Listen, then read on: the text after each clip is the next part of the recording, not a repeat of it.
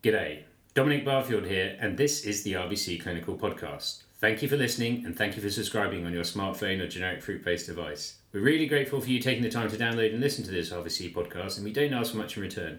Though we'd be incredibly grateful if you could pop to Apple Podcasts or Acast and leave us a review. Obviously, a 5-star review would be great, and we'd really appreciate it if you could take a couple of minutes of your time to leave us a review. There's one review to read out from Lino Pino Flocks. So I love these as they comment, and 5 stars, thankfully. I really enjoy these podcasts, very relevant to any vet in clinical practice, a great variety of topics and very well structured and presented. Wow, that's very kind. I find them very easy to follow. There's a very logical and thorough approach, and any question I think of while listening seems to be answered almost immediately in the ensuing discussion. The best veterinary podcasts I have found. Please keep them coming.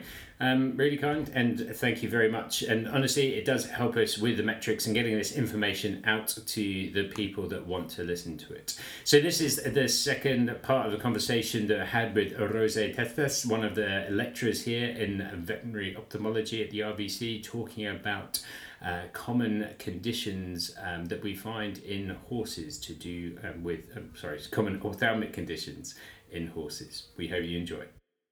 So maybe as far as sort of common conditions go, so maybe we could we'd speak about like trauma. Is there anything particular apart from corneal damage that you get concerned about? Because I know horses are always hierarchical, aren't they? And they get into scuffles with themselves.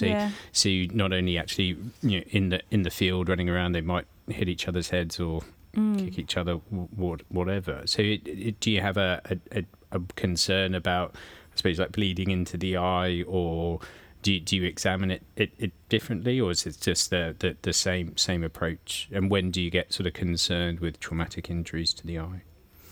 Yeah, so they're very prone to trauma, both types, sharp and blunt.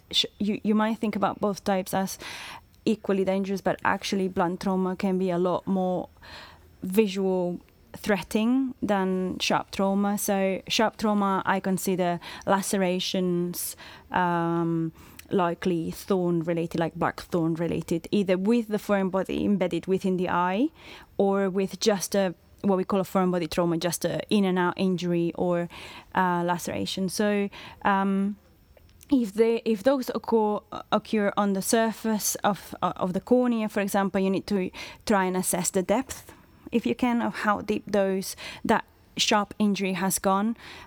Especially, there's a big difference on remaining within the cornea to actually reaching inside the eye. Very close to the cornea, we'll find the lens, which is in a structure that very easily, unfortunately, can develop cataracts. Laceration secondary to a thorn, not immediately potentially, but within a few weeks or a few months, might induce a cataract inside the eye if the lens has been involved. So if you have an eye that you suspect is undergone a trauma, you can't see the thorn, but you can see that little pinpoint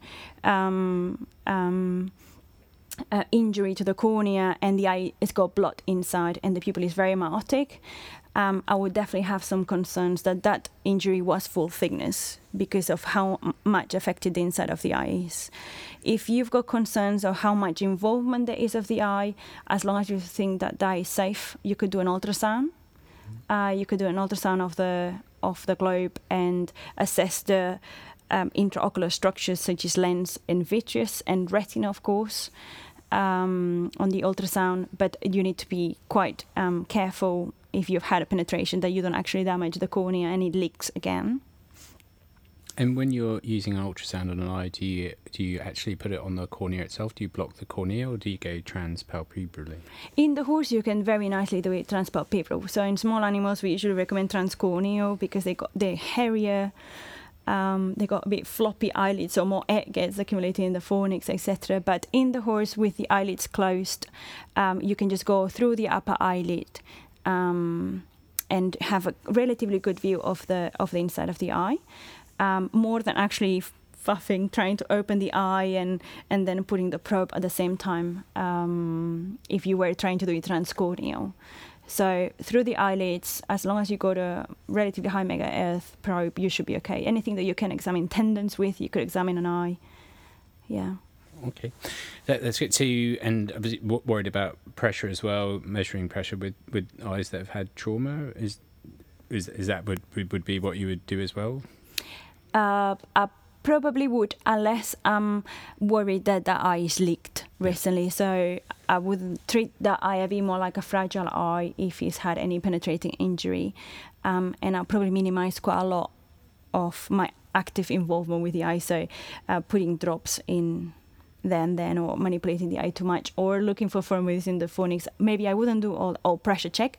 Maybe I wouldn't do all this if I have got a query of penetrating to the cornea. So if you said that the penetration could have been like in and out, and you're concerned about it actually penetrating the cornea, is there a way you can be sure of that? So how do you make that assessment? So usually eyes that they've had a full thickness injury, they will have more trauma, more intraocular signs, and bleeding and fibrin formation and myotic pupil are classic. Another test that you could do is something that's called a Seidel test. So a Seidel test is a test for checking leakage of the aqueous humor through full thickness penetration of the cornea. So obviously the anterior segment is filled of aqueous humor, which is very water-like fluid, and is contained in there through the cornea. So if you've had an in and out injury with a thorn, for example, so a very small pinpoint injury, maybe the rate of leakage is not big enough for the eye to collapse. So it might actually not look that's perforated or is leaking. What you could do is that you can put fluorescein onto the surface of the eye. Don't flush it like you do with a fluorescein stain, and then use your blue light or your cobalt blue light from your direct ophthalmoscope or the piece of equipment you're using, or sometimes even with white light you can see it. So because you've not flushed the fluorescein, it will create like a green layer over the surface of the eye, which then will be focally diluted by the aqueous humor as it comes out of the little pinpoint. So you have like a little river of clear fluid coming out and diluting your fluorescein on the surface. So that is called a positive Seidel test, which means that you have got a full thickness penetration of the cornea that's actively leaking. Penetrations of the cornea, if this focal like a thorn-like size, they could potentially seal, and I've seen it, and surely there's a lot of horses around that they had thorns in their eyes and they never had surgery, but that would be concern for referral. So if you could see leakage from the anterior chamber, then sometimes it seals, sometimes it can self-seal the cornea, or sometimes a little bit of iris plugs the hole, which is called anterior synechia. So the iris moves as the fluid comes out, moves towards the cornea inner side, the endothelium, and they'll literally plug the hole. And then you might come across years after these have happened to a horse that's got a strange iris attachment to the cornea. So that might be what's happened, that at some point in the past had a penetration. So they can seal on their own. These horses need to be kept they need to be considered very fragile eye. Obviously, with our small animals, we put collars, which we can't, hard collars, e-collars, that we can't put on horses. So there's some type of masks which are designed for this. So they're head masks with like a cup-like hard plastic. They got right and left. So for whatever the eye you need, there's different sizes. And you need to make sure that you give the right size to the right horse. If not, they can even hurt more, these collars, than actually help. But that avoids them from rubbing. Horses tend to rub a lot with their legs or with the stable or whatever they add.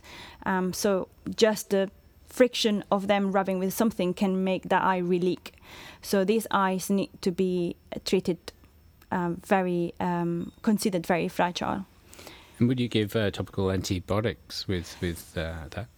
Yeah, probably I would. So one thing that you could do to try to avoid manipulation of the eye with the client applying the drops regularly is that you could put a suprapupillary lavage. Suprapupillary lavage is a tubing system that will connect the conjunctival fornix with a tube that comes out, and usually I put them onto the lower eyelid. They tend to have less problems. Obviously, these tubes can rub the surface and cause an ulcer, so they need to be properly placed away from the cornea.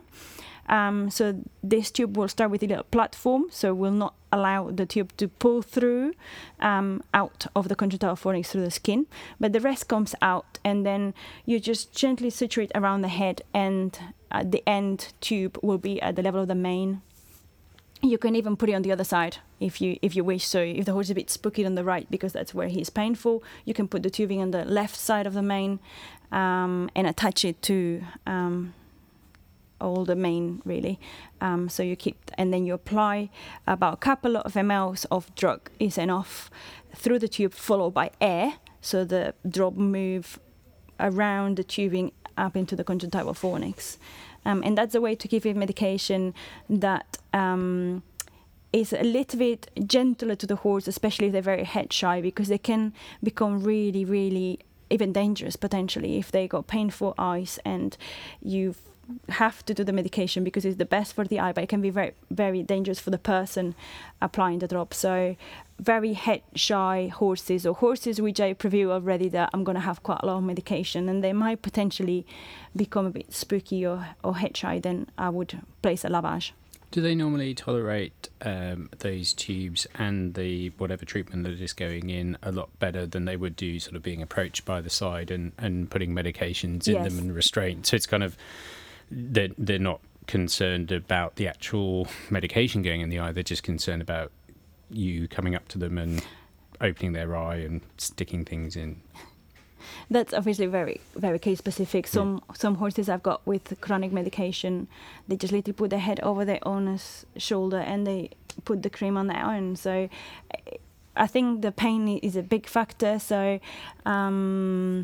if it's that eye is actively painful at that stage, or it's been painful in the past, or they associate you applying the drops with pain, they're potentially not be very keen. Obviously, there's a human bond factor there as well, and a horse temperament factor as well. But if I got a case in which I may have to put quite frequent medication, I'm talking something over 4-6 times a day drops, and is an eye that is painful or at risk of being painful, or is a horse whose temperament is not ideal, I may put a lavage on. And clients, if they instructed properly, they can use that at home as well.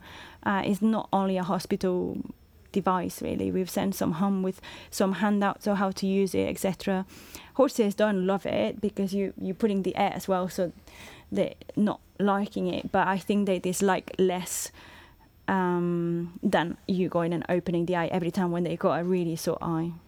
And when you're dealing with a painful eye in a horse, do you always go for topical analgesia, or does it sort of depend on the horse whether you give them systemic analgesia as well?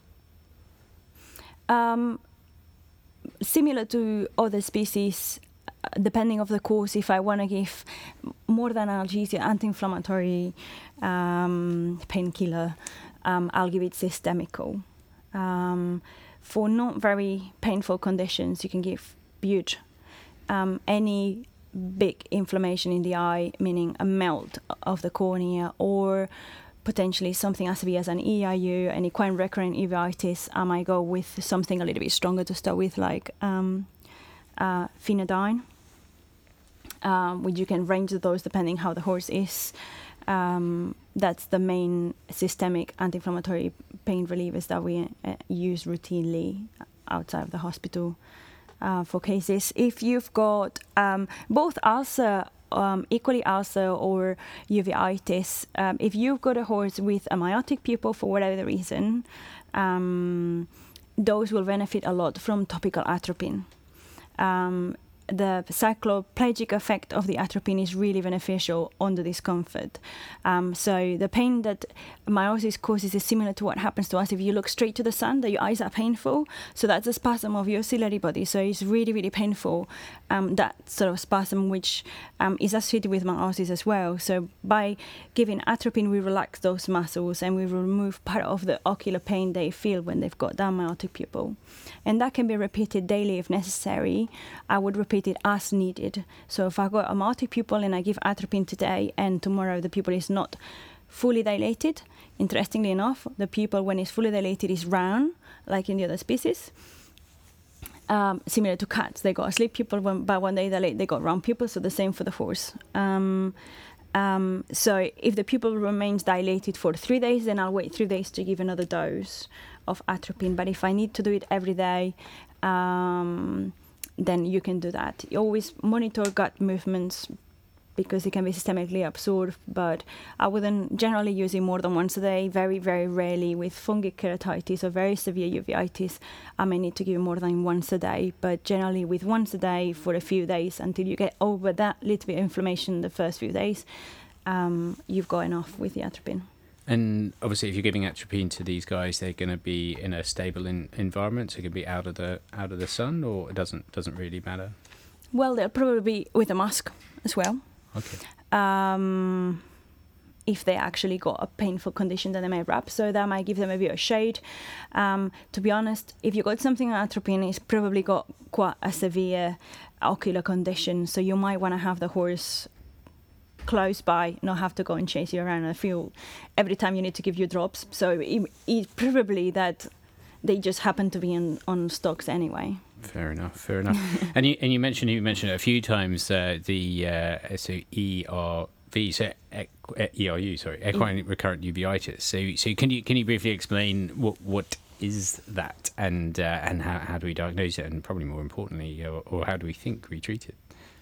So ERU is, as you said, equine recurrent uveitis. So it's a quite severe condition because it can have potentially quite big implications for vision, even glove retention. So as its name implies, is a specific of the horse. It's recurrent, so the episodes of inflammation of the uvea, of uveitis that recur throughout time. There's 3 forms. There's the classic form, insidious form, and posterior form of ERU. The one that we see most commonly in the UK is the classic form, which are usually warm bloods, middle-aged, young, but not young horses, but early middle-aged horses that start developing recurrent episodes of ocular pain. Pain in horses is usually expressed with tearing.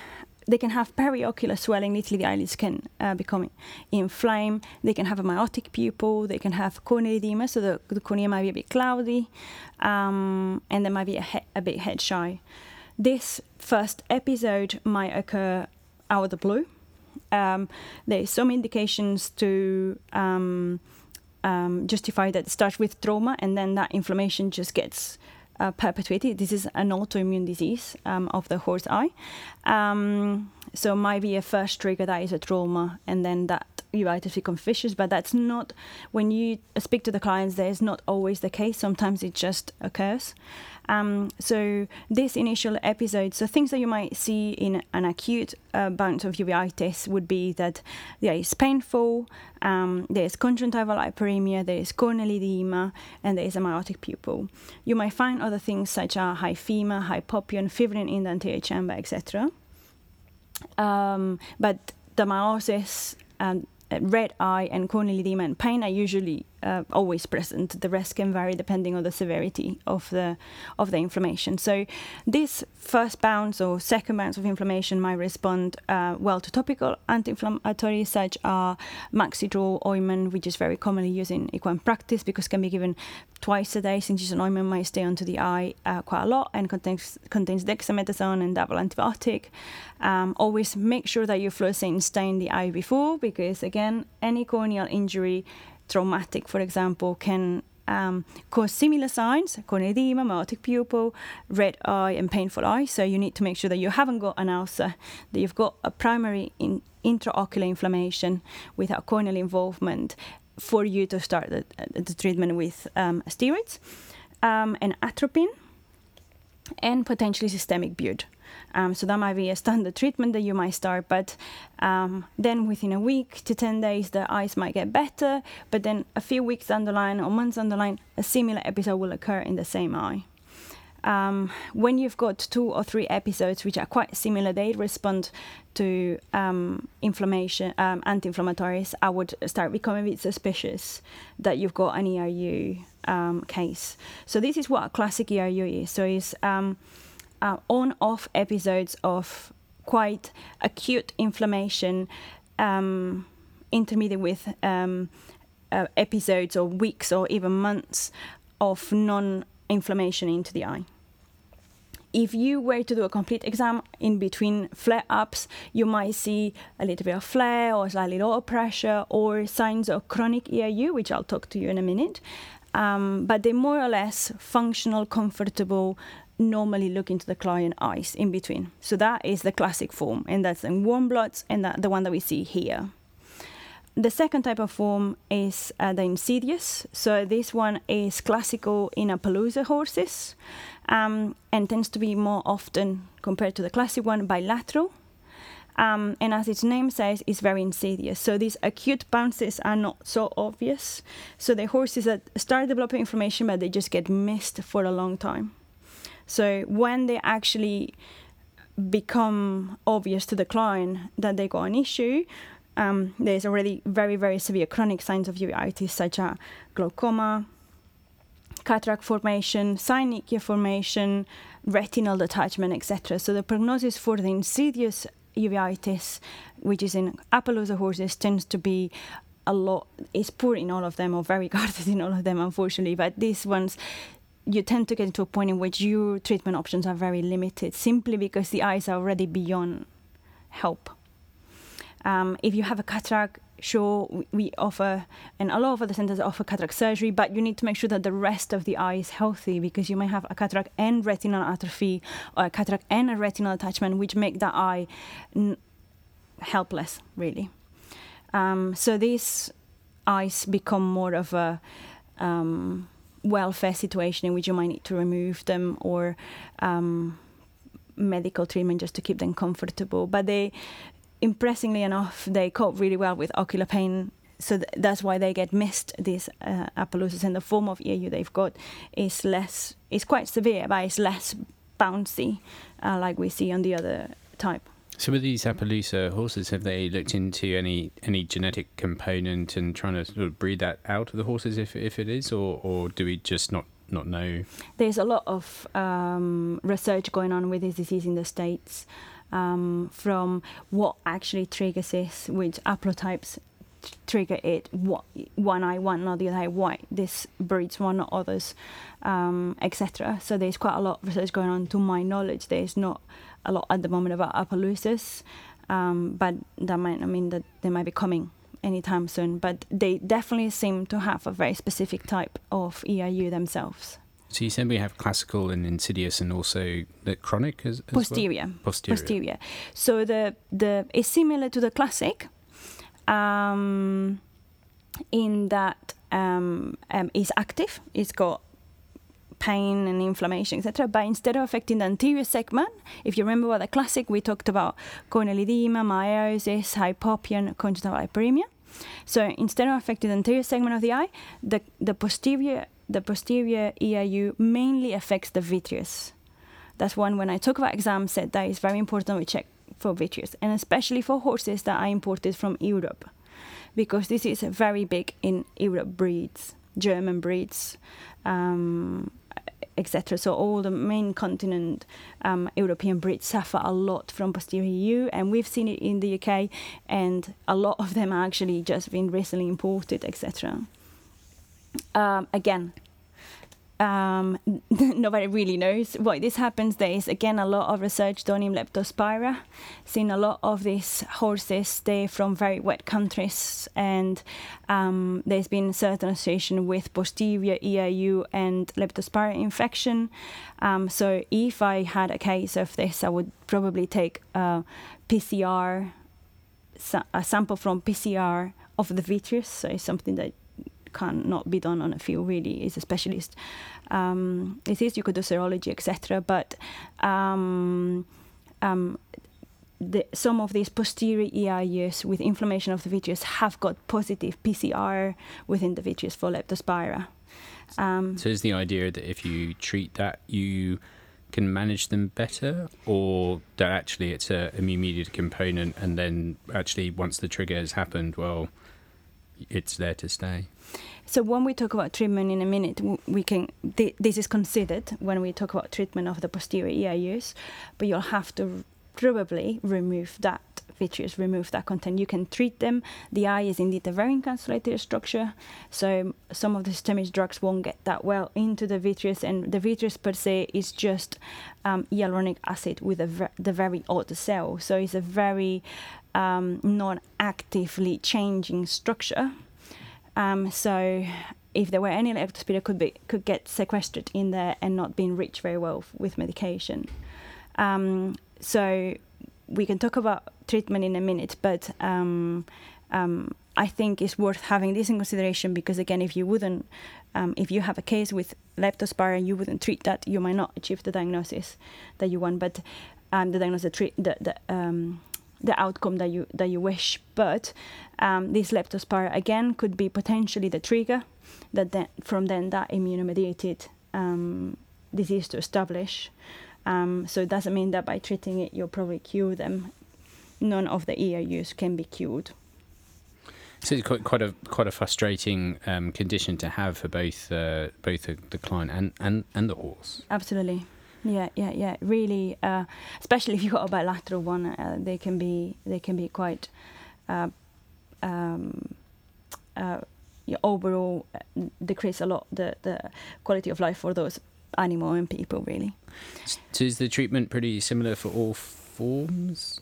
Yes, with different similitudes. So we do have an immune-mediated disease, so anti-inflammatory would be our main case for the treatment, both combination of topical and systemic. So we got those options.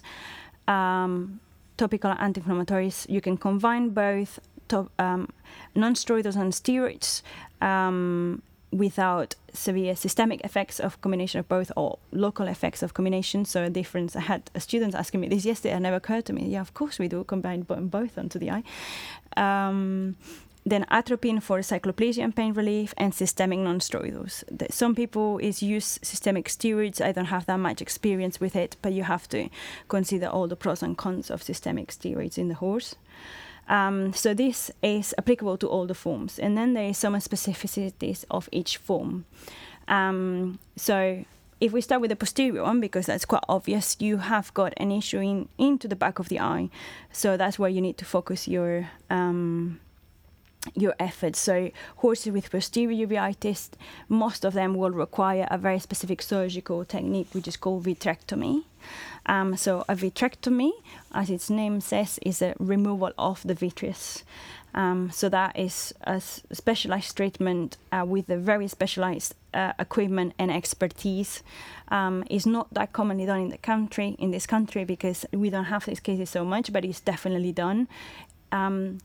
Europe does a lot more of these techniques, and they have got most of the publications, etc., and research on that end is done on Europe mainland. Can I just ask, is that sticking a needle in, or is that actually surgically cutting down into the eye and basically using some suction? It's keyhole surgery. So yeah. I've been involved with some cases here in the UK. So you have got 3 ports. One has got illumination and camera. One has got irrigation to keep the eye warm, and the other one has a device that's the vitrectom, which is like a little guillotine and tube. The incisions are, can't remember off the top of my head, but 1.2 millimeters each, so they're very, very small equipment. You have got a very specific landmarks where to use the incisions, because there will be full thickness onto the sclera. So you got a high risk of inducing a retinal detachment if you do your incisions in the wrong place, since the retina is just going to be a few millimeters away from you. Wow. And then you keep the irrigation going throughout the surgery, and then very strange, a bit like video game playing, I guess. Your hands on one place and you look at the camera and the TV on the other, and literally you, with both hands, you direct the camera illumination port with the guillotine port, and you just remove all the dirt, all the membranes, all the debris that you see in that vitreous. It's not a full vitrectomy because that will induce a really, really high risk of retinal attachment, since the vitreous is very important for the survival and the functioning of the retina, but mainly is behind the lens, and what we call a core vitrectomy, so the very center of the vitreous, what tends to be more involved. You literally try to remove as much as you can see without causing any damage. Wow, that sounds rather complicated. It is very complicated. Delicate. And so obviously these horses need to be under GI and neuromuscular block. For the other thing I like to talk about EIU and surgery is that for both insidious EIU and classic EIU, which affect more than anterior segment, this surgery is not indicated. So one of the things that we offer, and a lot of the referrals offer in the UK, is the placement of cyclosporine implants on the suprachoroidal space. So this is a not real space, but between the choroid and the sclera. So within the wall of the eye. Mm-hmm.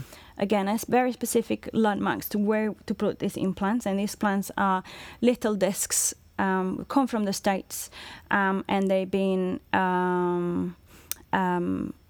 impregnated with cyclosporine slow release. There's quite a lot of studies from a few years ago, and now some long-term studies about these implants. So they place between the choroid and the sclera, and they'll slowly release cyclosporine. So cyclosporine obviously is an immunomodulator, and they'll help us to control the flare-ups. So the idea with these implants is that they'll reduce the severity of the flare-ups of the classic EIU, and they'll sparse them in time.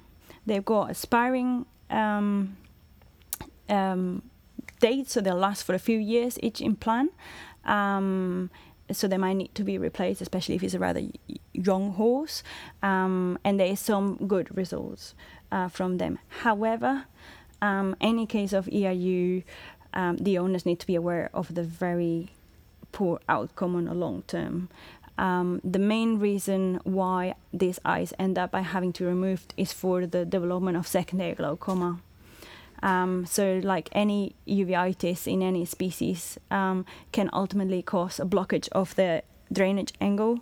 So you can have secondary glaucoma, which again can be quite painful. And if the EIU wasn't blinding, the glaucoma will. So these eyes become painful and blind, and the indication is to remove them. So any case of EIU has got a lot of chances to end up having to be removed, especially if they appear in rather young horses. They got more years to develop issues that can be severe. It's probably a good time to also talking about like removing horses' eyes. So they manage pretty well with one eye, even though they don't have the same sort of binocular vision, do they, as other species sort of we deal with. So does it cause them issues or what do we know? Similar to other species is when the horse is blind already, the enucleation won't deteriorate that in any way. So what we'll do will be to remove the pain, and that is in a lot of times what affects the quality of life of the animal more than actually the blindness, which might be something we can't work on anyway. It is true that because of their physiology and anatomy, they have a larger visual field, as we said. They can nearly see back to their tail. So they'll lose a bigger proportion, if you like, of vision compared to us, but they'll still see quite a lot from the other eye, and they'll see in front of them as well. So I think as long as they kept with good old partners they know on the field, and some of them carry on working all right. I got some jumping, some dressaging, that they're still active despite having one eye, depending on the laws of the whatever the sport they do, etc. We have a show horse with one eye only that he's doing really well. Wow. Still very handsome. So I think they can overall continue with a good quality of life as long as they're well managed and sensibly managed, really. Excellent. And so we were going to have maybe a little chat as well about iris cysts. Yes. So iris cyst is again another quite harsh a specific disease that might be worth talking about. So the iris is obviously part of the uvea, and the anterior most part of the uvea, and that iris has got a granular iridica, which is that little umbrella that we talked about before, dorsally to the pupil and ventrally to the pupil, to give a bit of shade to the eye. So for unknown reasons, they can occur secondary to inflammation, but most of the cases they just develop spontaneously these cystic structures raising from these granular iridicus, mainly, more than actually they call iris cyst, but they're granular iridical cyst. So you'll identify them because they have a very smooth surface. The granular iridicus is partly bulging into the anterior chamber, close to the cornea. It's rough and it's very textured and very lumpy. So the cysts remain very pigmented and attached to the granular iridica and iris, but they're very like a balloon. Yes, a very smoothed surface. They can affect the dorsal or the ventral granular iridica. You can have one or more than one. Other species like dogs can develop iris cysts or uveal cysts that tend to detach and then just swim around in the anterior chamber. Horses' uveal cysts remain attached to the iris. I have not yet seen one that is, and I don't think is reported either. So I think the physiology they just remain attached. So basically what happens is that they just carry on filling with fluid. I think they reach a level in which they don't get bigger because I've never seen anything dramatic. But there's a couple of things important about them. One of them is that they need to be differentiated from other severe conditions from the eye, like uveal melanomas that can occur in grey horses more than any. And there would be swellings of the body of the iris more than actually from the pupil. So the actual iris might get thicker, again, bulge towards the cornea or even contact the cornea. If you've got doubts of which one you've got, you can ultrasound the eye again. So the iris melanoma will be tissue-filled, similar consistency than the iris, while the cyst will be fluid-filled and literally be like a balloon structure. So that's the first thing that's important about them. The second thing is that they can potentially cause clinical signs. They're very benign condition at the end of the day. It's just a little growth of the granular iridica, non-neoplastic, so it's not very severe for the eye, but they can cause similar some signs, mainly secondary to visual impairment. So some horses can be a little bit spooky from one side, and that might be associated to the presence of a cyst. Especially I found the lateral ones to be more clinically significant than the medial ones. And the reason for this is because they actually obscure a lot more of the visual field. Because if they're medial, then soon the other eye takes over the visual field, if you like. So they might have a bit of an impairment just in front of the head, but it's not as much that if you miss 3/4 of your lateral visual field. So in this case, this is when it's interesting to check the Menas response from medial and lateral that we said before.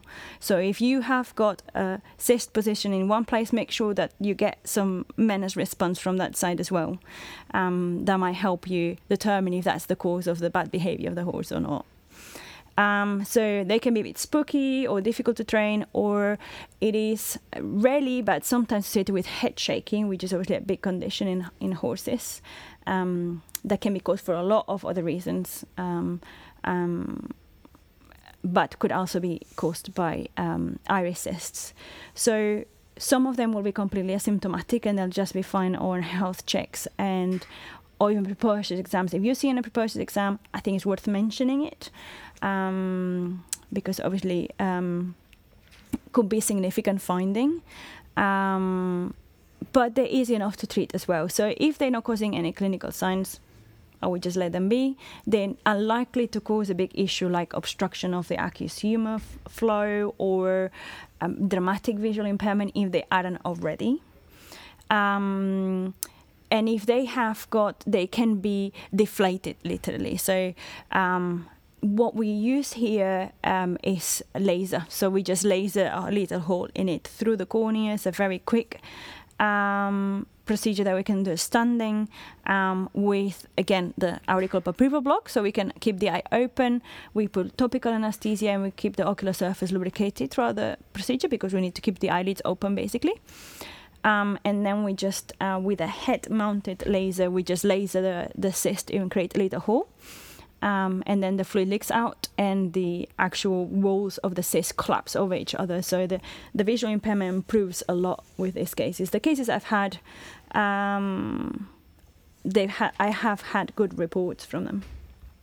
That's pretty impressive. I like that. We do a lot of cool things in ophthalmology. Is there a particular laser that you need? We use a diode laser here. Okay. 820 the wavelength. Wow, that's pretty impressive.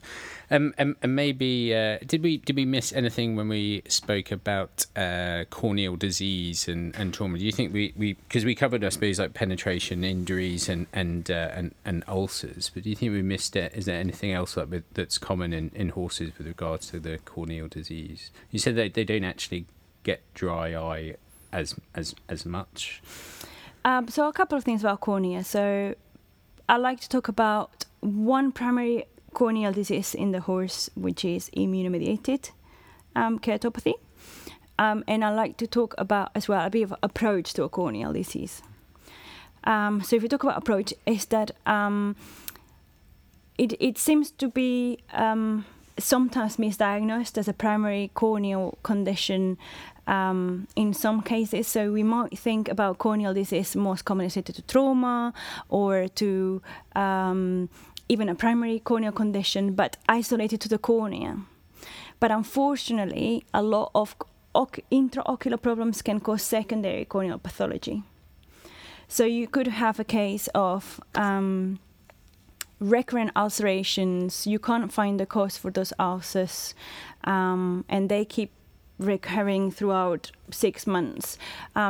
Is an eye that is permanently opaque. You don't know if it is corneal edema, or if it is scarring, or if it's had a trauma in the past. You don't know exactly what's going on, but these ulcers keep occurring, and you keep treating them simply as ulcers. But maybe that eye has got glaucoma.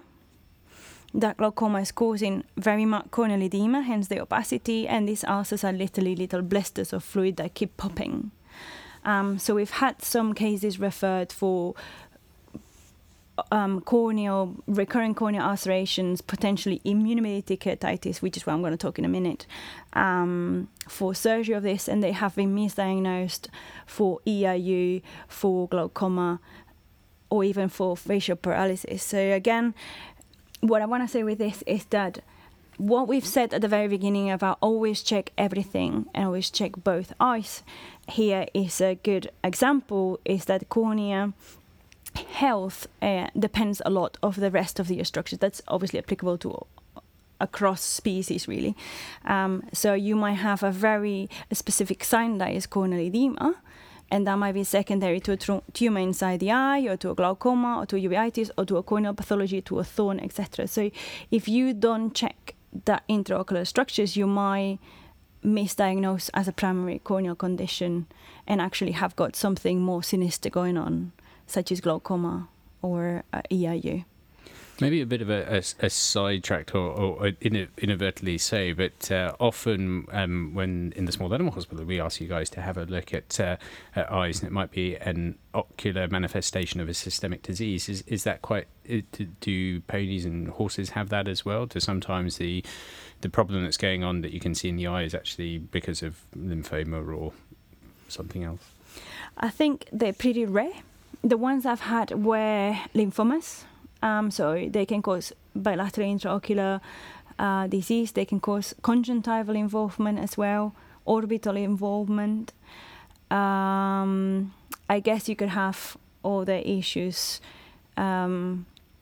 such as bleeding disorders or other type of neoplasias that can go into the eye, but they're a lot less common than in our small animals, to my experience again. Sorry, I distracted you, but you were talking about other But that's good. It's always good, like in anything, that we approach with an open mind. Yeah. Don't make our heads around what we're gonna find. Just make sure that you ask all the, be curious and check everything, and make sure that you follow your protocol and that you check everything before you make your diagnosis and start your treatment. Because in eyes, a lot of the structures are very interrelated to each other. So if you have got a non-functioning eyelids, you might have a pathological cornea. You have a non-functional tear film, pathology in the cornea, intraocular problems, pathology of the cornea, and the cornea is yet one of the structures that we see more clearly when there is pathology. So you need to make sure that that is not the tip of the iceberg, or that isn't a side effect of something else going on. And the best way to get there is by always doing a full exam, and always make sure that you check everything you can see. Yeah, so from eyelids, conjunctiva, cornea, anterior chamber, iris, lens, vitreous, retina, and even orbit. A very thorough approach. So in both eyes.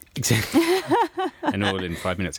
And exactly. And so keratitis, like. Oh yes. So super. So let's make sure. We've done everything. Ticked all the boxes. Look at everything, and we now. We have quite a lot of indications to think that that is a primary corneal pathology. So one relatively common, I would say, I found in the last few years, and especially at the area that we're here, I don't know, around London, if there is a lot more than when I work in Newmarket, of immunomediated keratitis. So again, as its name says, it's an immunomediated condition, so a non-trigger but primary inflammatory response against the corneal tissue. So these eyes, if you look at them under the microscope, have got a lot of lymphocytes and plasma cells into their corneas.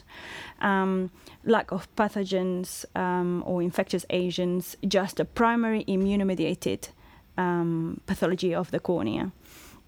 Similar to a panas in a horse, in a dog. Yeah, so this pigmentary keratitis that German Shepherds get. So a primary immunomediated condition of the eye.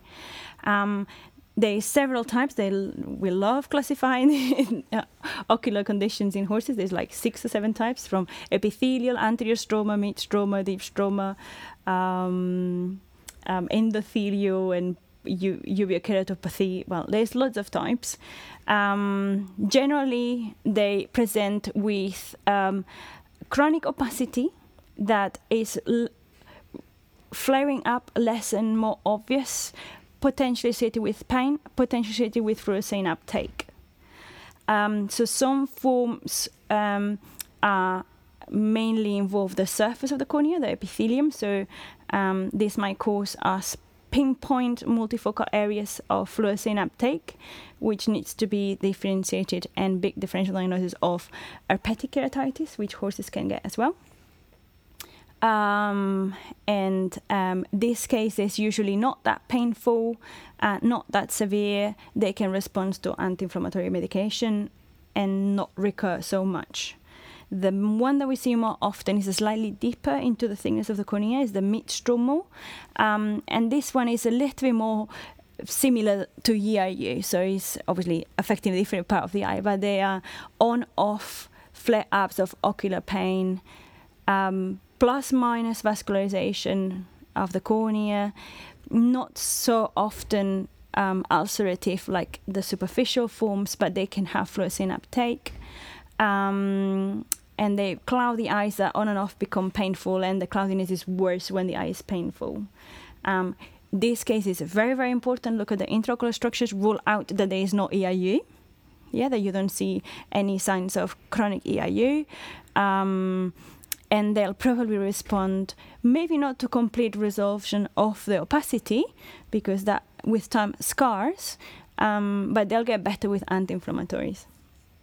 Sometimes topical anti. Topical, and sometimes systemic if they're very painful. You might need to add atropine if they got a bit of reflex uveitis, but the uveitis will be secondary to the corneal pathology. But topical anti-inflammatories, again, you got non-steroidals such as Acula, which contains ketorolac. You got Yelox that contains bromfenac, or you got topical steroids such as Pret Forte with prednisolone, or Maxidex Maxitrol with dexamethasone. So you got different options. The only one of all these that comes in an ointment form is Maxitrol. That's why it's so commonly used as topical anti-inflammatory in the horse, because it's less often application stays on the eye longer than the others. But this, similar to the EIU, this steroid non-steroidals will help us with the flare-ups of the condition. If we have got an immune-mediated underlying disease, so cyclosporin might be helpful in this case, is to sort of like similar to EIU when we put it in with the implants, control the underlying immune-mediated disease and prolong the episodes of flare-ups and make them less severe when they occur. We've got cyclosporin, thanks God, in ointment that we use very routinely as small animals for the treatment of immune-mediated dry eye. Optimune can be used in horses for the treatment of this condition. The reason why we don't use it in EIU is because it doesn't penetrate very well mucous membrane, so it will not penetrate into the eye. Cyclosporin is very lipophilic, so it won't penetrate to the cornea. We need to put it right there for the EIU. Yeah, that's why we have to put an implant for EIU. If we got a surface ocular condition, then it's good to use Optimune. So these horses might be maintained on one Optimune every day when they are not having flare-ups. These flare-ups, the main problem with this immune-mediated keratitis is that if they do become ulcerated, these eyes are at very high risk of developing complications because they've been chronically immunosuppressed. Horses' flora contains a lot more fungi than small animals, and obviously other bacteria that can be pathogens to the cornea. So these eyes, if they become ulcerated, they are quite high risk of becoming melted, so developing melty ulcers, as severe as fungal keratitis can be, which can lead to the loss of the eye or requiring corneal repair surgery, etc. Apart from this, some of these immune-mediated keratitis won't respond completely to topical medication or medication in general, and they might need to be similar to how we focus the treatment of EIU. The abnormal tissue might need to be removed.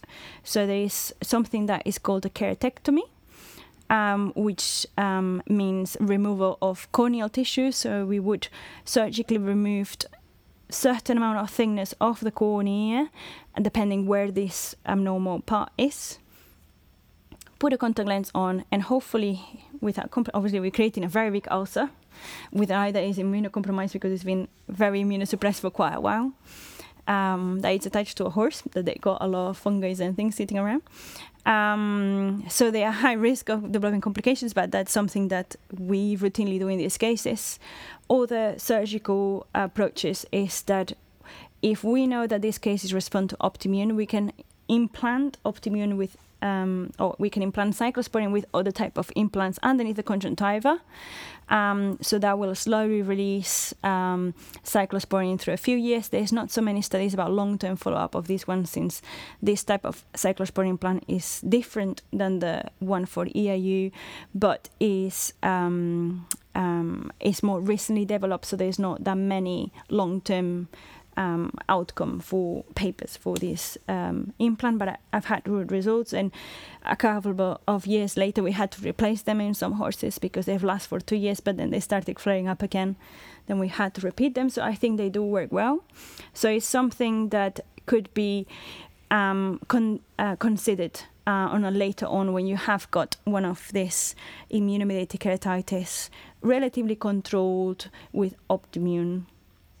You might want to add those implants to remove the having to put ointment to my horse every day out of the equation by adding these implants. And I imagine putting those implants in is more of a specialist ophthalmologist. Yes, I mean, the team that's developed this implant is the same team that has developed the EIU implants in the States, and they will selectively sell the implants to a specialist.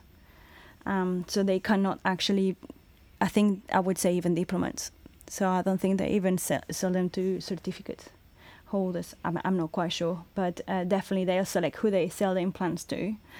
But difference from the other ones, these implants can be placed on standing. And I think we'll wrap it up there. There's so much actually I want to talk to you about, and it happens quite often when we have people on the podcast that I think, there's actually, we could talk about other things that I really have no idea about, particularly with ponies' eyes or anything like that. So thank you so much for your time today, Rosé. It's been a pleasure. It's been a pleasure to listen to you.